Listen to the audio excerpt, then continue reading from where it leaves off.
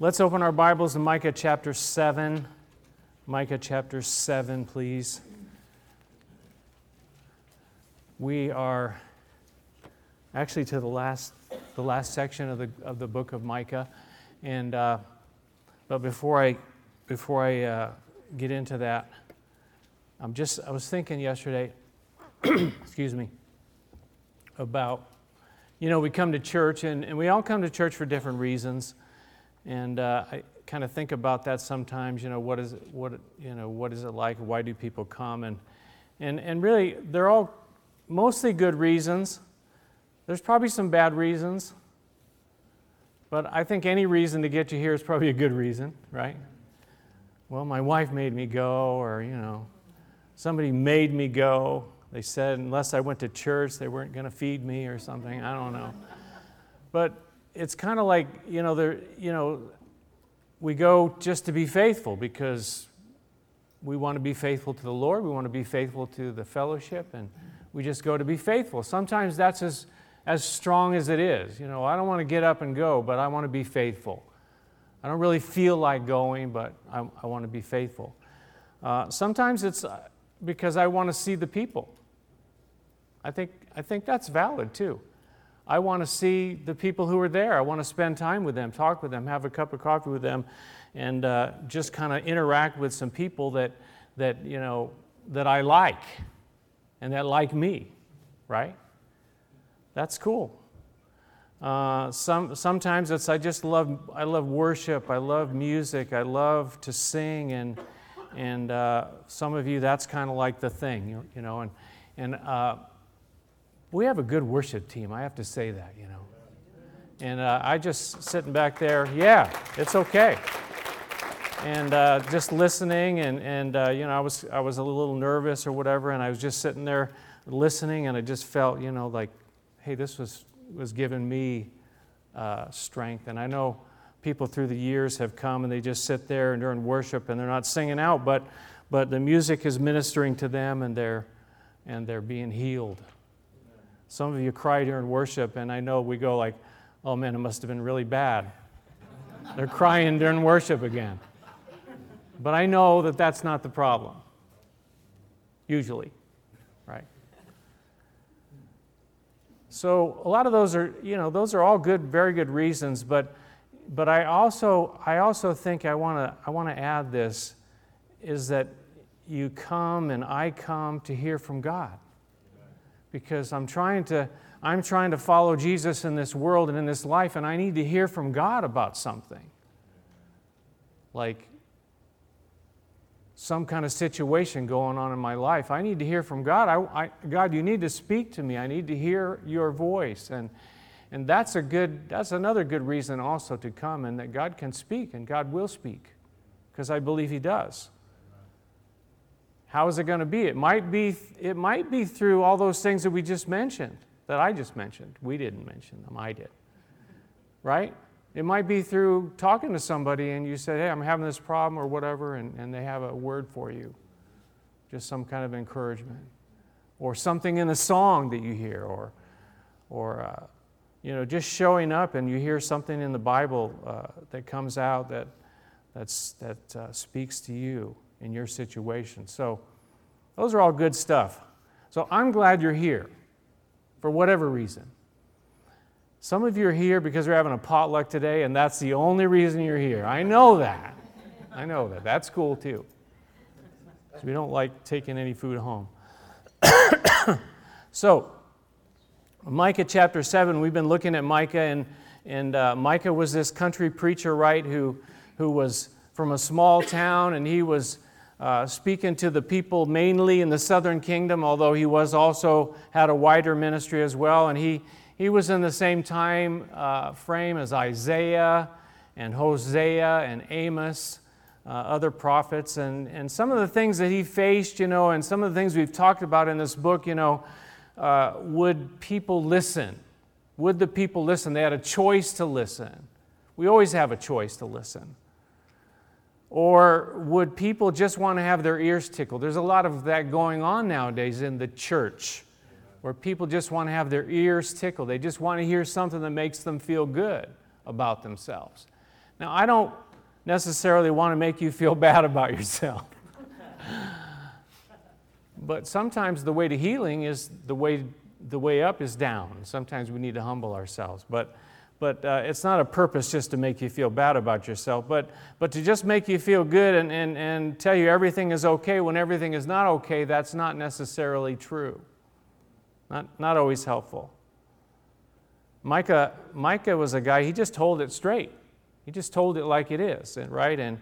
But he also talked about, there's a lot of passages in the book of Micah that are very positive, the hope that came in Bethlehem, right? Micah chapter 5. And we have a lot of hope in this last section that we're looking at here as well. Chapter 7, though, he talked, he started off saying, woe is me, and it was bad. The situation was bad, and maybe it's bad in your life too, your situation, but he says, I watch in hope, and I wait, and I pray. And then the last time we looked at it, he also talked about, that Israel was going to fall. Verse 8, he says, do not gloat over me, my enemy. Though I have fallen, I will rise. Though I sit in darkness, the Lord will be my light. That, yes, there's sometimes we fall, and sometimes it's our fault, and sometimes it's just life. But what do we do when we fall? We got to get back up, right? Got to get back up. And sometimes we don't want to get up. Sometimes we don't think we can get up, but we got to get up. We must. And we talked about that, and Jesus actually pleads our case. And because of the cross, we can get up. Because of what God's doing in my life and in your life, you can and I can get back up. I like that Jewish proverb that I read. It said, dear God, help me get up. I can fall down by myself. We don't have any trouble falling down. It's the getting back up part, and we need help, and God is willing, and He's able to help us. So finally, we're at the last section here, and where does Micah end the book? He ends the book with God, and who is a God like you? Right here. Who is a God like you? That's what he ends the book with, that thought, that theme. Again, there's a lot of negative stuff. There's a lot of confrontation. There's a lot of Micah, giving words to different groups of people. But in the end, he says, you know what? It's all about God. Who is a God like you? Is there any other God? Is there any other true God? Is there any other God who loves us, who forgives us, who keeps His word? No. There's lots of gods, though, aren't there? There's lots of gods in this life. But who is a God like you? There's plenty of gods with little g.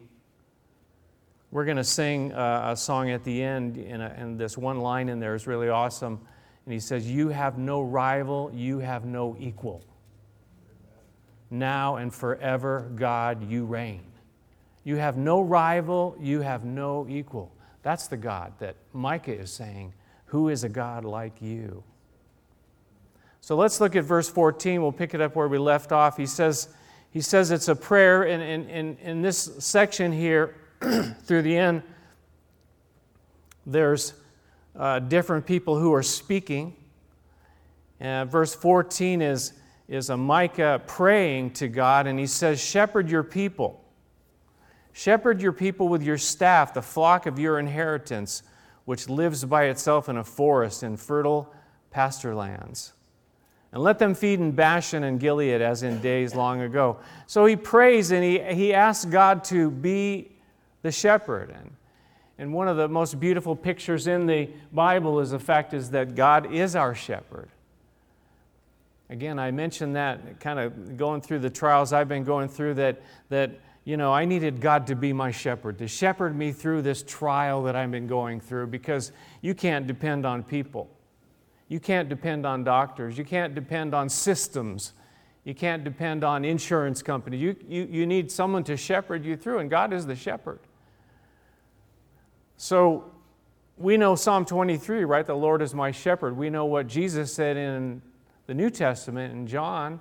He said that He was the good shepherd. But I really like this verse, so I put it up on the screen for you in Psalm 28. David also writing, having trouble with a dry throat today.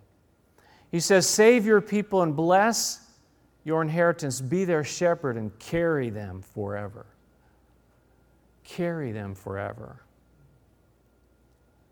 Isaiah 40, another wonderful verse about our God as a shepherd. And again, Micah is praying, asking God to be the shepherd of His people. He says He tends His flock like a shepherd, and He gathers the lambs in His arms, and He carries them close to His heart, and He gently leads those that have young. That's pretty special, isn't it? That's for you and for me. I got some here, thank you. I'm good. Okay, thank you. I want to put it close to you. Thank you. Okay, let's have a water break.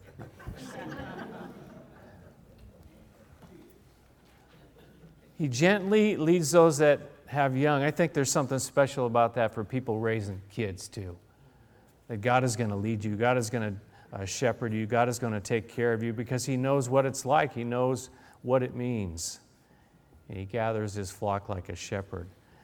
So in the next verse, verse 15, that's Micah's prayer. In verse 15, God answers, and this is what He says.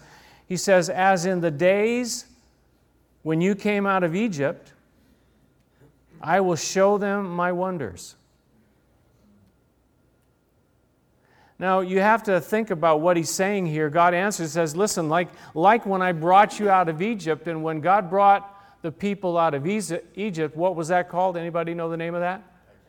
The Exodus, right? The book of Exodus is written all about it. The people of Israel being brought out of Egypt. But what did God do? He took care of them, didn't He? Even when they rebelled against Him, which you and I might sometimes do that, right? He still took care of them, right? 40 years in the desert, He took care of them. He first of all, He got them out of Egypt. He opened the way for them miraculously. He rescued them from slavery. He led them in the desert with the pillar of fire and the pillar of cloud. He fed them in the desert. How did He do that? Manna and what else? Quail. I don't think I've ever eaten a quail. Have you ever eaten a quail? Not a lot of meat on those things. Got to eat a lot of them, I guess. But He fed them in the desert. He protected them in the desert. It said that their clothes didn't even wear out in the desert, right? So God was certainly a shepherd. So He's saying, listen, this is what I did when you came out of Egypt. I showed my wonders, and I'm going to take care of you now. Whatever your life is like, whatever your situation is like, He'll do that for us now because He is the true shepherd. He is the shepherd. So He hears Micah's prayer and He answers Micah's prayer. He hears your prayer. He hears my prayer and He answers. Now, verses 16 through 20 now, the last section is Micah again speaking about God, and some of it is to God. And so, again, the context, the overarching theme is, who is a God like you? Who is a God like you? Again, we can worship all kinds of different gods, and we can go after things, and even believers from time to time, and we see it in the example of the people of Israel. They would go after other gods. And we can do that too. We lose our focus. We lose that heart after God.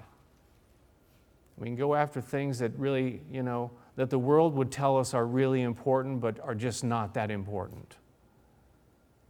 Doesn't mean we don't need to do what we need to do to survive in this world. We do, but what has our heart, right? Who is a God like you? Verses 16 and 17, Micah says, nations will see and be ashamed, deprived of all their power. They will lay their hands on their mouths, their ears will become deaf, they will lick dust like a snake, like creatures that crawl on the ground. They will come trembling out of their dens. They will turn in fear to the Lord our God and will be afraid of you. One day, we see that in prophecies of all different types. One day, all the nations will certainly see. And they will know that He is God. There is no God like Him, and they will turn to Him. That's why we read that passage that says that every knee will bow and every tongue will confess that Jesus Christ is Lord. And that's quoting out of a passage from the Old Testament, that every knee will bow. There will come a time when every knee will bow before Him.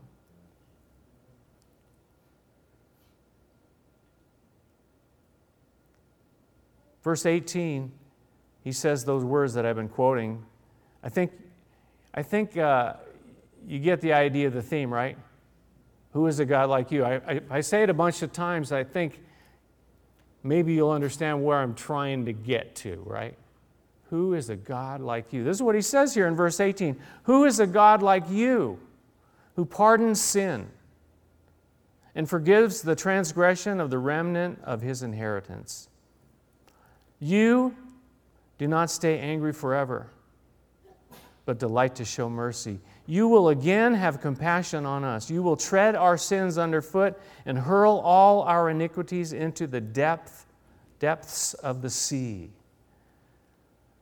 Who is a God like you? Is there any other God? This is one of the strongest messages throughout the Bible, especially in the Old Testament. Samuel said it, there is no one holy like the Lord. There's no one beside you. There's no rock like our God. Who is a God like you? There is no rival. There is no equal. The psalmist said in Psalm 89, O Lord God Almighty, who is like you? You are mighty, O Lord, and your faithfulness surrounds you. Is there anyone like Him? Is there anyone going to be there for you like Him? In Exodus 15, it says, who among the gods is like you, O Lord, O Yahweh? Who is like you, majestic in holiness, awesome in glory, and working wonders? Is there anyone else? Is there any God like Him? He goes on here in Micah to speak about some of the things that we believe and what we have seen, what we know. And Micah again speaking, and this is what sets him apart. This is what sets our God apart, this God that we're speaking about today.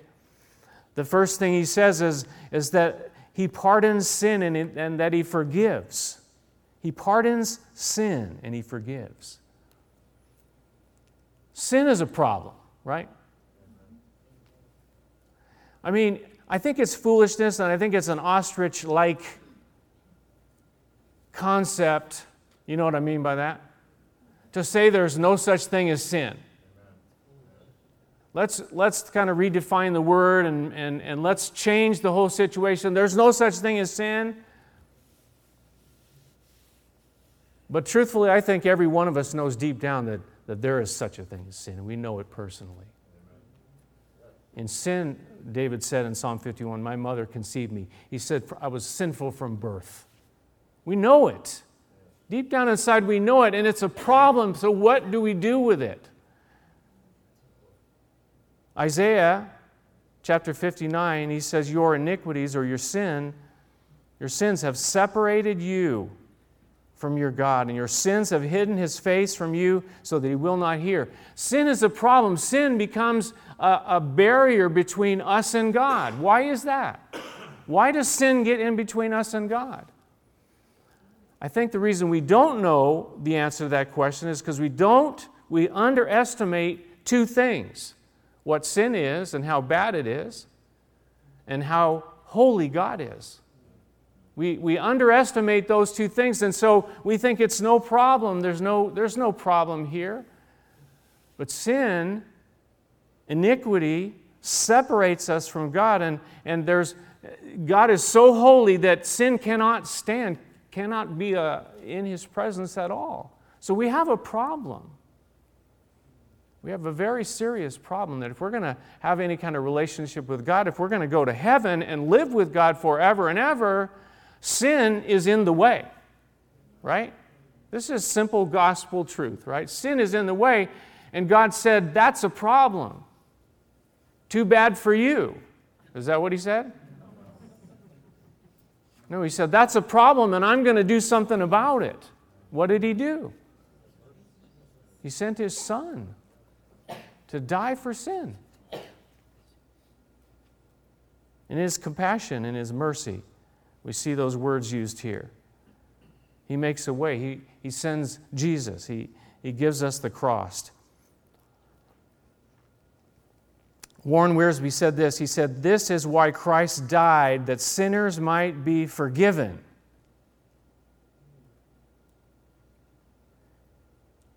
And he goes on to say, have you trusted Him and asked Him to forgive your sins? See, it's not an automatic thing, and that's another false concept. You know, we're all going to go to heaven. We're all forgiven. We're all okay. We're all Christians. I was born in America, right? So I must be a Christian. Well, even that concept is kind of getting, we're kind of losing that one. But this idea that we're all good, really, we're all essentially good, so we're all going to go to heaven, and everything's going to be okay. It's all good. Well, it's not all good. You got to trust Him. You got to ask Him to forgive your sins. He says all who believe in Him, all who believe and receive will receive forgiveness. It's not automatic. So the question is, have you? I like Warren Wiersbe. I quote him a lot because he's just right on, and he asks the questions. Have you trusted Him? Have you asked Him to forgive your sins? It's a valid question. Don't just think that it's going to be okay. Have you trusted Him and asked Him to forgive you? That's a valid question. And I could ask the question of you today, have you? Your eternity, your future depends on it. Look what he says in the next section there. Not only does He pardon sin and forgives us, He treads our sins underfoot, and He hurls them into the depths of the sea. Anybody know how deep the ocean is? It's pretty deep. It's deep. It's way deep. It's about 7 miles deep at its deepest point. 36,200 feet is roughly what it is. That's about 7 miles. That's like from here to Warwick. It's about 7 miles deep. That's pretty deep. We never think about that sort of thing, but it's what he's saying here too. I was going to show you a little video. I'm not going to do that today, but it says that it talks about how deep it is and tries to give us a picture of how deep it is. We take the highest mountain in the world and we put it down in the ocean. There's still another mile to go.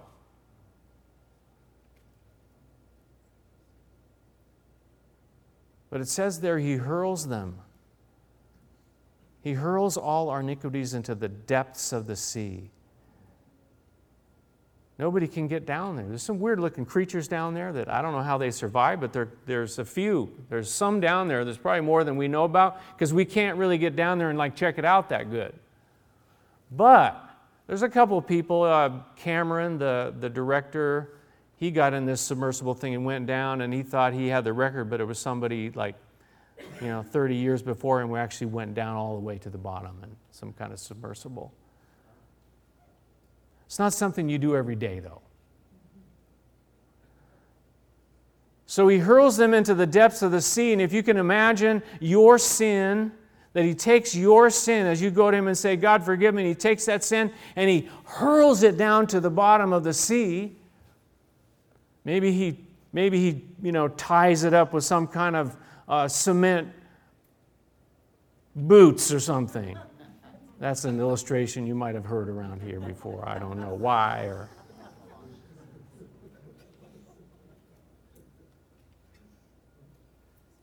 And it sinks to the bottom there. that no one can get to.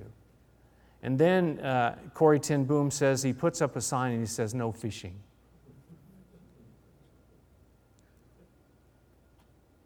Hebrews quotes from the Old Testament. He says, "For I will forgive their wickedness and will remember their sins no more." Not only does he forgive, but he forgets. He chooses to forget, right? God says, "I'm not going to remember that against you." Now, if he wanted to, he could remember it because he's God. He can do whatever he wants to do. But he chooses not to remember that sin against you. Now, are we like that? I have trouble with that concept because I can't, that does not compute for me because, I can try to forgive, but the forgetting part is not so easy, right? What this person did to me, how that came down. I'm going to forgive, but I'm not going to forget. There's no way I'm ever going to forget. Next week, we're going to talk about this. We're not going to spend time on it today, but next week we're going to talk about forgiving other people. Because I believe it's got to be one of the most powerful things in life, to forgive. So I wanted just to spend 1 week talking about that. So before then, if you can make a list of all the people that you're having trouble forgiving and bring that with you. I'm serious. You don't have to write it down because someone might find it. It might be, your kid or your spouse or, your best friend or something. Guy you work for, whatever, But I believe that God wants to do something with this. But first and foremost, forgiveness that comes from God, that God forgives and He doesn't hold these things against us and He puts them into the sea. Some people have called it the sea of forgetfulness. That's where that phrase comes from, this verse here in Micah chapter 7. The sea of forgetfulness is down there, and God's not going to bring it up and remind you, well, don't you remember you did that?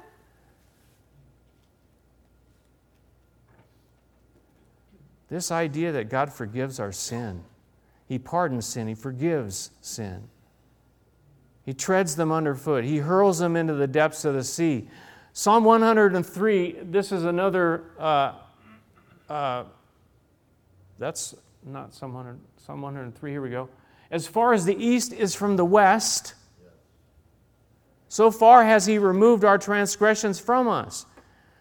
And that's an interesting concept too, isn't it? How far is the east is from the west?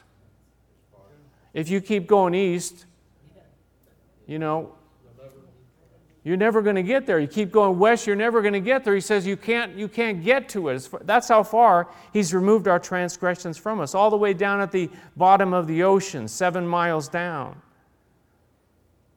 I like that song Casting Crowns did some years back. They called it East to West. And the chorus says this, how far is the east from the west? And what he says, it's from one scarred hand to the other. It's from one scarred hand, speaking about the hands of Jesus. How far is it? He's removed our sin from us, and He's done it from this hand to this hand as He forgave us and as He died on the cross for our sins.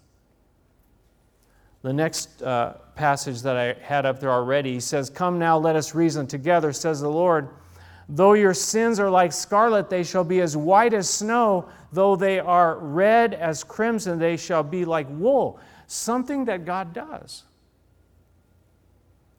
I'm trying to make a point here. Who is a God like this who's going to take our sin, who's going to forgive it, who's going to bury it, who's going to not bring it up, who's going to change us so radically from bright red to white as snow? A God who, it says here, He doesn't stay angry forever. A God who delights to show mercy. Who is a God like you? He says. Some of us have got that concept, and we somehow picked it up that God is just angry all the time. God is just mad all the time at me. Now, there is such a thing as the wrath of God, and it's in the Bible, and we need to understand that. He hates evil.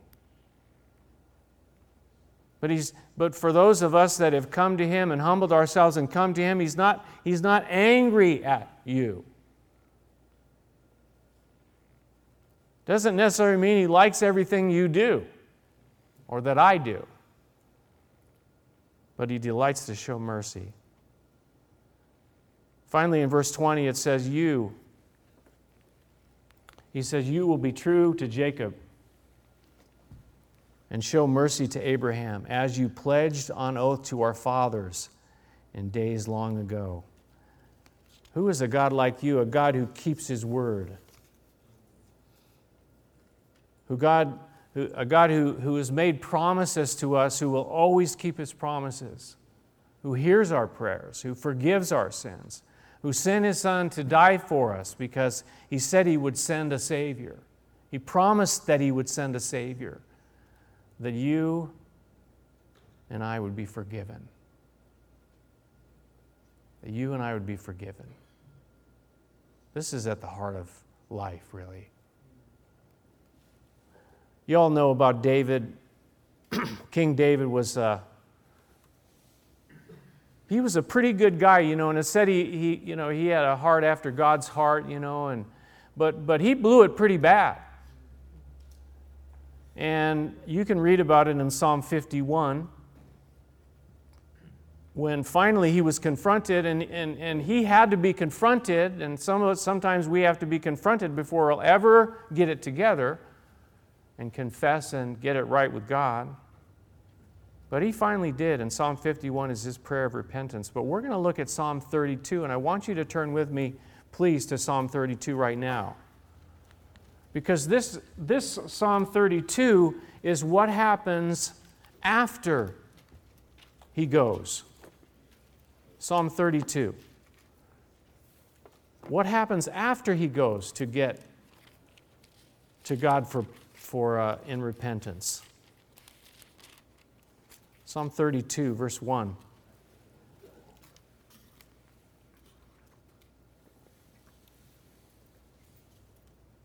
Seems like it should have been Psalm 52, huh?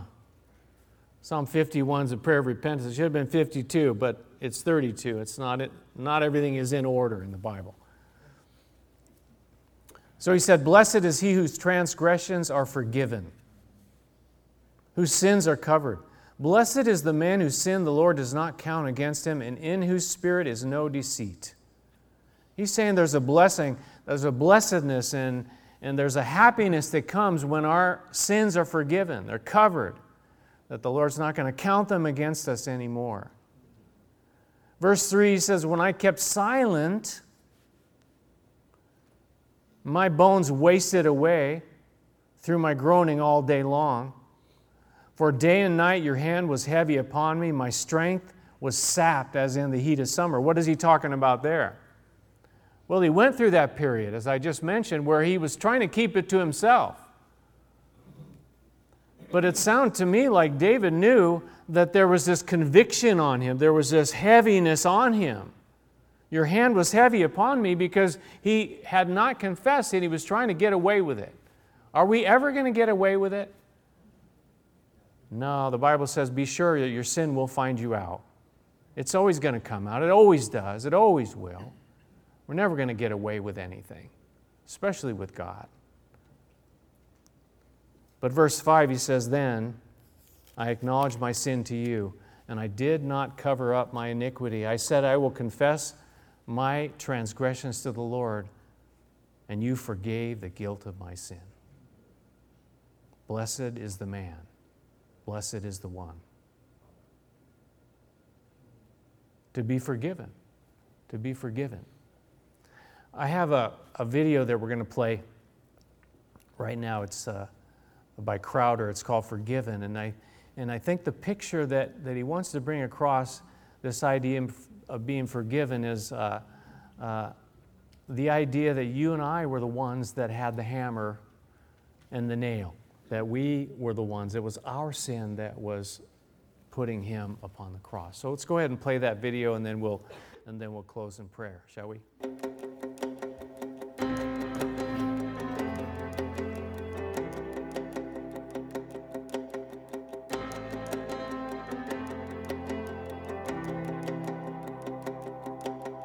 I'm the one who held the nail.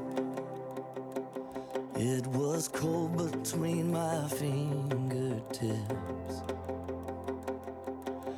have hidden in the garden. I've denied you with my very lips. God, I fall down to my knees with a hammer in my hand. You look at me, arms open, forgiven, forgiven. Child, there is freedom from all of it. Say goodbye to every sin. You are forgiven.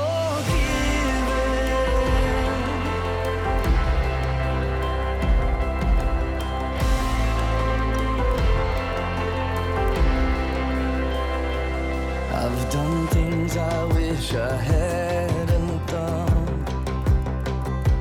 I've seen things I wish I hadn't seen. Just the thought of your amazing grace, and I cried, Jesus, forgive me. God, I fall down to my knees with a hammer in my hand.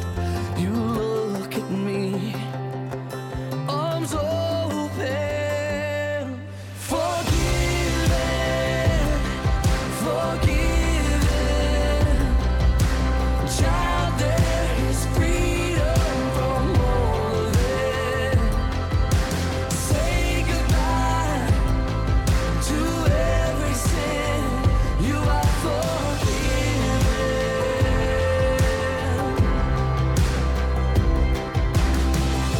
I could have been 6 feet under. I could have been lost forever. Yeah, I should be in that fire, but now there's fire inside of me. Here I am, a dead man walking. No grave gonna hold God's people. All the weight of all our evil, lifted away, forever free. Who could believe? Who could believe? Forgiven, forgiven. You love me even when I don't deserve it. Forgiven, I'm forgiven. Jesus, your blood makes me innocent. So I will say goodbye to every sin. I am forgiven. Lord, I am forgiven.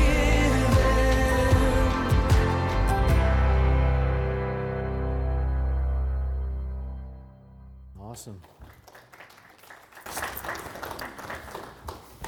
Let's pray together, shall we? Our gracious Heavenly Father, we thank you that you loved us so much that you sent your only Son to pay the price for our sin, and all we need to do is believe in you and trust in you. Father, we are sinners. We're all sinners. We've all fallen short of your glory, fallen short of your standard of holiness, of who you are. But you want us to be in heaven with you forever. And so you provided a way, and you made the way. And Lord, we come before you now, and perhaps there are some here who've never come for that forgiveness. If that's you, you can come today and simply say, God, forgive me because of Jesus, what he did on that cross. The power of the cross to save, to forgive. Save me today. And Father, maybe there are some in here today who are struggling with some sin, struggling with something that they need to just bring right now to the cross. And knowing that you promise to forgive and you keep your word. If we confess our sins, that you are faithful and just to forgive us, cleanse us from all unrighteousness. Maybe that's you today. You need to just come and confess it before him. Just speak to him right now in your own heart and ask Him, God, forgive me. Things I've done, things I've seen, places I've been. It says in Acts chapter 3 that as we turn to Him, that our sins would be wiped out, that times of refreshing would come from the Lord. Lord, we need that. We thank You that You are a God that wipes out our sins, that throws it, hurls it into the sea, the depths of the sea, treads it underfoot. We're forgiven. We are forgiven. Thank You, Lord, in Jesus' name. Amen. Let's stand and sing together, shall we?